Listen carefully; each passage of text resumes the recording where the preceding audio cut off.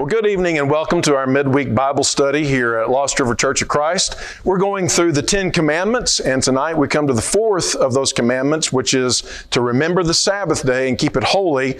Maybe one of the more controversial of the commandments, but hopefully we can clarify some of that and see the value of this commandment, even for us living today as New Testament Christians. First, a quick review of where we've been already. The first commandment was that we are to have no other gods, which means that we're to worship only the God who made us and redeems us. There's only one Creator God who made everything in heaven and on earth, and He's the God who first redeemed Israel out of Egypt and redeems you and I from sin and death. And He alone is worthy of our allegiance, our worship, and the devotion of our very lives. So that's the first commandment. The second was that we worship Him as He actually is, and not just as we would like Him to be. There's always that temptation of us turning God into something that we want Him to be rather than receiving Him for what He actually is. If we receive God for who He is, it'll elevate us. But if we bring God down into our image that we create for Him, well, not only will we downgrade our view of God, but we will be corrupted in the process. And then thirdly, we should bear His name in earnest or represent Him accurately. That is, don't take His name in vain. That means not only should you not use words that have God's name in it flippantly, but that you as a Christian bear on your person the name of the Lord Jesus Christ. The name of God is something you represent, and God expects you to represent Him as He actually is, accurately. And then that leads us to today's commandment, which is that we seek rest with God. Are you tired? Are you weary? Are you heavy laden? Then it's time for you to find rest. And Jesus invites us to find that rest in Him. And I think that ultimately we're going to discover that that is what the fourth commandment is all about. Now, again, as I said before, this is a little bit of a controversial commandment because it was originally given to the Jews as in the nation of Israel, and there's some particulars about it that don't transfer directly over to us as New Covenant Christians. But there is a gold mine of principles here that are valuable for us to understand, and I think that we'll see that as we work our way through tonight. The commandment begins like this. It's found in Exodus chapter 20, and beginning in verse 8. He says, "Remember the Sabbath day by keeping it holy." I like this first word, remember, because I'm someone who's very prone to forgetting things. My wife can tell you, and those who work with me and know me can tell you that I will forget things, sometimes some pretty important things, and I need lots of reminders. It really doesn't upset me when somebody says, "Hey, remember to do such and such," because I need all the help that I can get. And the reality is that that's the way most people are, and you're probably the same way. If we don't have regular reminders, we forget even the most important things, such as the fact that there's a God who gives you life and blessing and everything in it, who made you and who has redeemed you. But if you don't have some regular pattern to remind you of these great principles and truths, to sort of reset you, you just kind of get lost in the haze and fog of life, and you forget ultimate realities and what matters the very most. God knew that that was true for Israel, and so He commanded them to remember every Sabbath. That's what we call Saturday, though that's not the meaning of the word Sabbath. It means to cease or to stop it, to rest, to pause and reflect. Remember to pause and reflect on this day by keeping it holy. Holy just means to take something that's special and set it apart, to revere it, to put it in a class by itself. And so the idea was not that there were 6 days of the week that belonged to Israel to do with whatever they wanted, but just remember that there's that one day that you give to God. That's not the idea. The idea was rather that by giving one day to God in a very special way, by setting it aside as holy and spending that day reflecting and remembering on God's kindness and goodness and His will for their lives, they would remember during the next 6 days what they had been reminded of then. The same thing's true with you and I. We need a weekly time to come together as God's people, to worship, to pray, to encourage one another, to pause and reflect and remember, or we, no different than they, will forget what God has done for us, who He is to us. So this is part of just the fabric of creation. There's a cadence and a rhythm to reality. You've noticed that when you listen to music, there's a beat to it, and you've got to get in that rhythm or it doesn't work. And the same thing is true with all of life. There's a flow to the world that we live in. God has established the sun, the moon, and the earth on its rotational axis, and there is a rhythm to life. And God wants us to get in that flow. And one of the things that's interesting about creation is that it naturally works from planet Earth's perspective on a 7-day cycle. And that's what God wanted them to recognize, this weekly reminder of who God was by setting the Sabbath day apart as holy unto Him. Now, in verse 9 and 10, He specifies what He is looking for out of this commandment this way. He says, 6 days you shall labor and do all your work. You know, God created mankind to work, to be productive. And we feel best about ourselves when we're doing things that we feel like are productive.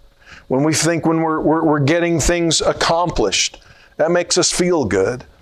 But we also know that if you work and you work and you work and you don't ever stop, you don't take the breaks, you don't take the daily break by getting enough rest each evening, or you work without ever taking a day off, or you go years without having a vacation, pretty soon you're going to begin to pay for it emotionally, physically, spiritually, and relationally. All these things are going to become frayed and begin to break down because we're not respecting the creational fabric that God has woven into reality. And that you and I as human beings are a part of that created order and system of things. And so let's work, but then let's take our break, take time off to remember, to reflect, and to be restored in the process. So He tells them to work 6 days, then on the 7th is a day of Sabbath to the Lord. And again, Sabbath means to cease or to rest. And it's to be devoted to the Lord your God. So that was what God required of them. And here's specifically what He required. He said in verse 10, on it, that is the Sabbath, you shall not do any work. So it was a strict prohibition against any kind of effort to go out and be productive. Now, for some of you, that's just the worst, isn't it? Because you thrive on productivity. Maybe some of us are even addicted to the productivity. It's something that I can sometimes fall into the habit of as well. And I don't ever stop and cease. But He says, no, I want you to take a day where you don't try to produce anything of value. Now I want you to think about why it might be that God said that.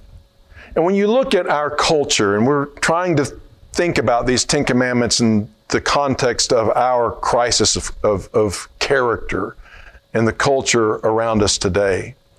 And if America is characterized by anything, it's characterized by this, by hurry and worry. We're in a hurry. We've got to get things done. Can't stop. Got to produce. Got to keep it going. Got to keep all these plates spinning all the time, and there's no time to rest. And yet at the same time, we're just worried sick. And we're hurrying because we're worried, and we're worried because we don't believe that God has everything under control. We're unwilling to take our 6 days of work, put that in God's hand, and trust Him with the 7th to make it prosper. It all rides on me, we think. And because you really don't have the capacity to make it all work, because you're really not as great as you sometimes think you are, or I sometimes think I am, and because we know that, we're worried, even though we're hurrying like crazy and can't stop. And it's killing us. And it's very much a part of the crisis of character that we're facing. It makes me think, when we see a lazy person, we know that that's a character flaw. That's a problem. That's a sin, we would say, and rightly so. God again said, work for 6 days. But have you ever stopped to consider that your relentlessness, your restlessness, your drive to never stop, to think you've always got to have your foot on the gas all the way, that's a sin? That it's maybe exhibiting a lack of faith and trust in God? That this world can't go on without you being busy all the time?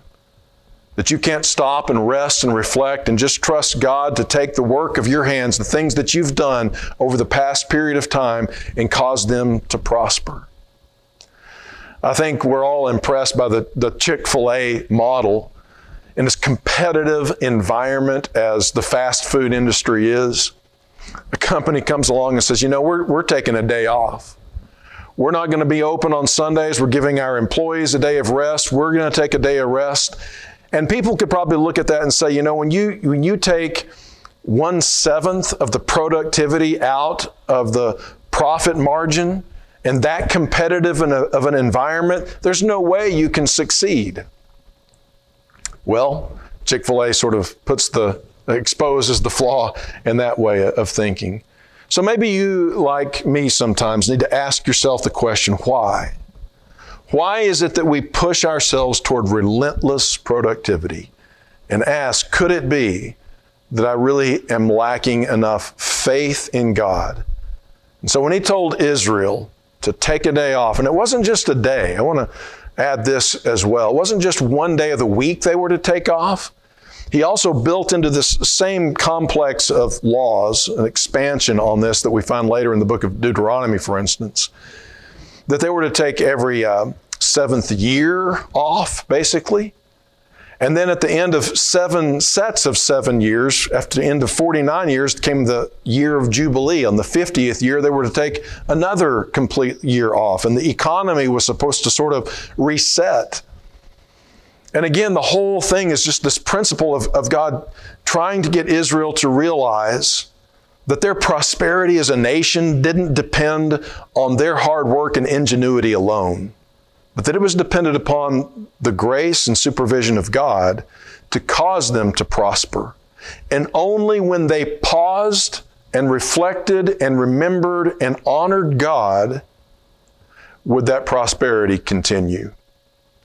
And it may be the case that all of our hard work and prosperity as a nation, or yours as an individual, or as a family, or as a company, has gotten you pretty good so far, but maybe there's a societal exhaustion. Maybe there's just some breakdown that's beginning to happen, and you may be even feeling this at this point. And it's because you thought that you were an exception to God's rule of work punctuated by rest. But it's all starting to unravel now. And maybe again, it's time for us to realize that it's necessary for us not to be in a hurry all the time and worry, but to work, put it in God's hands, and rest. I hope that that's coming across to some of us as good news. And then in verse 10, he goes on and says to them, "You shall not do any work on this day." And then he adds this, and I love it.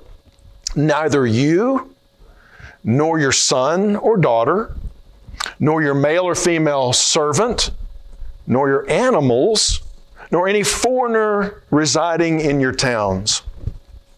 This is a principle that's just so consistent with God's teaching throughout the Bible. God gives rest to His people, and then He says, I want you to take what you've been given, and I want you to extend it to others. Isn't that beautiful? Think about all of this in the context of Israel's history. In that first lesson, we talked about how there was a contest between Pharaoh, who thought of himself as the God and the Lord over Israel, over them as his slaves. And God, who through Moses sent the message to let my people go. And Pharaoh said, I don't know who the Lord is, then I won't obey his voice. But Israel knew who Pharaoh was. He claimed to be their God, and for him, there were no days off. For a slave in Egypt, it was produce or die. And that's the way so many of the gods of this world is, and why we should be so grateful that we serve the true and living God, who not only makes it possible for us to be productive, but then gives us this rest. Israel didn't experience that under Pharaoh, and so when God brought them out of Egypt and was bringing them into the promised land, he said, I want you to take this rest, something that you haven't experienced to this point in your life, because I'm a gracious God, I'm going to let you rest. But you make sure that what I'm giving to you, you extend to others, that you give rest as well as take it. So their family, their workers, even their animals, and the land itself, as we see, was to be given its rest, to work within the flow of creation. And not only that, even their foreign migrant workers were to be given a break. You giving breaks to people? If you're a boss, if you're a parent, whatever your role of authority might be, do you expect certain things of your people? That's good and that's godly. And people like to perform and accomplish things, but do you also make sure that people are given their rest? We should strive to give that. And then he says in verse 11, what the reasoning ultimately behind this Sabbath principle was. It takes us all the way back to the first chapter of Genesis, the week of creation. And he says, in 6 days the Lord made the heavens and the earth, the sea and all that is in them. Do you remember that? How in Genesis chapter 1, God takes first, he brings into being sort of this chaotic, disordered universe. And then each day, God goes to work. Monday, God goes to work and he separates light from dark. And then he separates the water from the dry land on Tuesday. And each day of the week, he shows up for work. He does something productive and he leaves the world a better place than he found it when he began. And at the end of that 6 days, God rested. God looked back on all that he had done and said, it's very good. And that, get this, became the pattern for humanity to follow. One of the things that I try to emphasize in my teaching is that we reflect the image of God. God put us in the earth to represent him in the world. And so God works with his hands, as it were, on the creation, making it better each day, and then he rests. And then God turns the place over to you and me, to mankind, and he says, I want you to do the same thing. Every day you ought to wake up and say, what can I do? What task can I perform to leave the world a little better than it was when I found it? And at the end of a period of time, 6 days, take a break. Look back on what you did. And like God, breathe a breath of satisfaction. That's very good. I did good work. And enter into rest with God and reflect upon what's been accomplished. That's a beautiful thing about who we are as God's image bearers. So that's what God did, and that's why he says, I want you to do this as well. Therefore, the Lord blessed the Sabbath and made it holy, not only for himself, but for us as image bearers. Now, here's something that's kind of fascinating to me. God not only gives this as the foundational reason for the Sabbath day for the Jews, but a little bit later, he gives them another foundational reason. This one is rooted in creation itself, and it's what's recorded in Exodus 20. But 40 years later, when God goes over these 10 commandments with Israel again, things have changed a little bit, and he draws another reason for them to remember the Sabbath. And it's like this. Deuteronomy 5:15, remember that you were slaves in Egypt, and that the Lord your God brought you out of Egypt with a mighty hand and an outstretched arm. Therefore, the Lord your God has commanded you to observe the Sabbath day. So 2 reasons for the Sabbath are given. First, it's part of the fabric of creation. It's what God did in the very fundamental first week of creation, then set man over creation to do what God did. Work 6 days, rest on the 7th. Then a second reason, God delivered you out of slavery, and I want you to remember that deliverance and the freedom that God's brought you into. And I want you again to share that with other people. So there's a creational aspect and a redemptive aspect to observing the Sabbath. Which then brings us then to ask the question about, well, what about us as Christians? Well, we're still a part of the material creation, and we still need to work with that rhythm and the flow and the beat of the world around us, and we need to work and rest. But God has done something that fundamentally changes the structure of reality when He sent His Son into the world to establish a new creation. Now, that doesn't mean that the physical molecules of the world have been altered, but it means that the covenantal structure between the way God relates to human beings has been dramatically and fundamentally changed in the coming of Jesus Christ. And when He died and was buried and rested on the Sabbath and rose on the first day of the week, He ushered in a new creation. It was a new beginning and a new way of God relating to human beings. And it's not surprising, therefore, that beginning with that, Jesus' resurrection, we start finding God's people resting and remembering and reflecting on what God has done, not on the 7th day, but now on the first day, the day of the new beginning of the new creation. We know that He rose from the dead on the first day of the week. We know that He poured out His Spirit on the church at Pentecost on the first day of the week. And we know in things like passages like Acts 20 and verse 7 that the disciples began the habit early on of coming together on the first day of the week and partaking of the Lord's Supper and remembering what Jesus had accomplished and establishing this new creation. And so John also in the book of Revelation speaks of being in the Spirit on the Lord's Day, which I take to be a reference to the first day of the week. So the only reason why we would expect there to be a new day of reflecting and remembering and resting is because there's a new creation. And that new creation has been established by the Lord Jesus. The second reason has to do with what we see here in Deuteronomy 5, and that is there's a new redemptive event to commemorate. Just as the Jews remembered their deliverance when He brought them out of Egypt and their slavery and bondage to Egypt, so you and I as Christians are to remember how the Lord Jesus Christ brought us out of slavery to sin, to death, to shame, to guilt.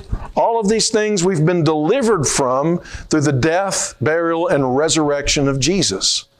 So we remember a different redemptive event than Israel did, something that was finalized and accomplished on the first day of the week.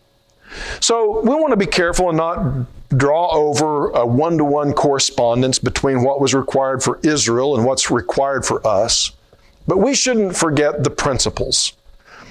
We still are called upon to work and to labor and to do all we can, but we also need to rest. And most of all, we need to find our rest in the Lord Jesus Christ. And we need to rest on His perfect works. That He's the one who worked hard enough and worked perfectly enough to satisfy the expectations of God when He made mankind in the first place.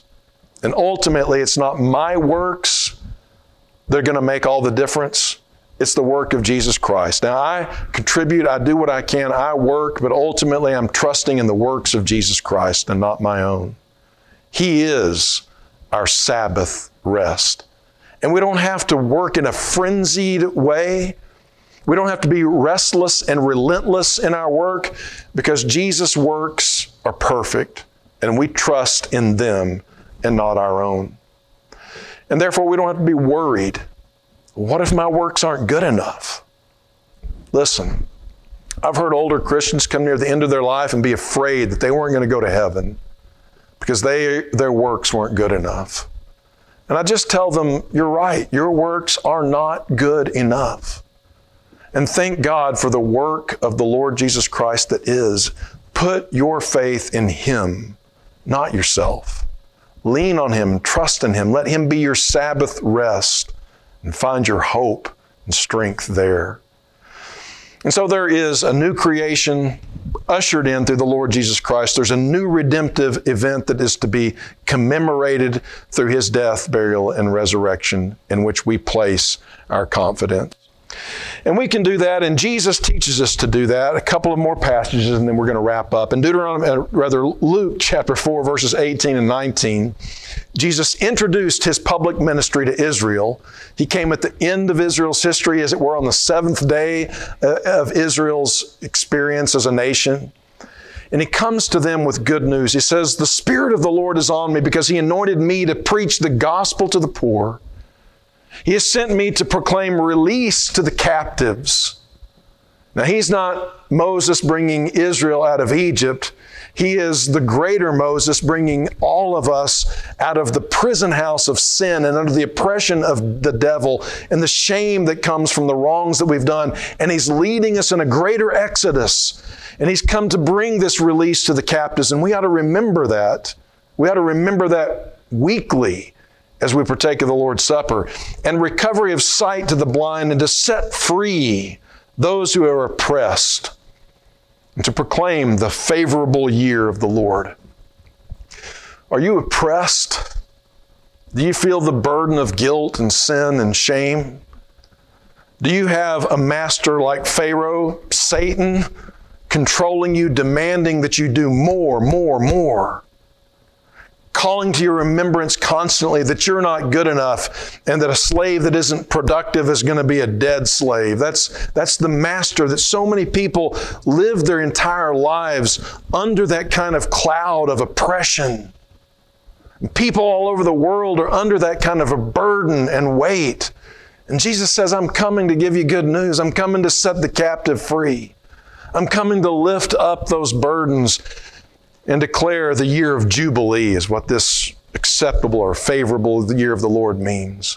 I'm taking back, I'm canceling the debts, and I'm bringing you out of that prison, out of that darkness, out of that oppression. That's what Jesus says I've come to do. I've come to be your Sabbath. And then He brings this final expression that we all love so much. And if you haven't heard it before, this is going to be good news. Jesus' invitation. Come to me. Come to me, all you who are weary and are burdened, and I'll give you rest.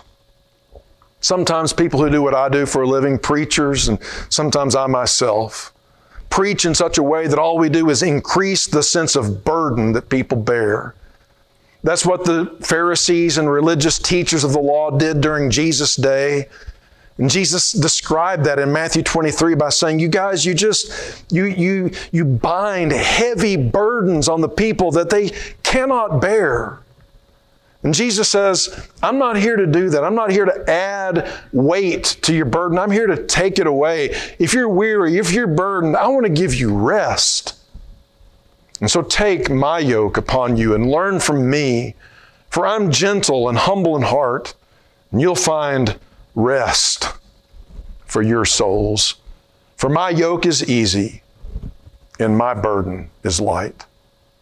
There's still work to do. You still have responsibilities to fulfill.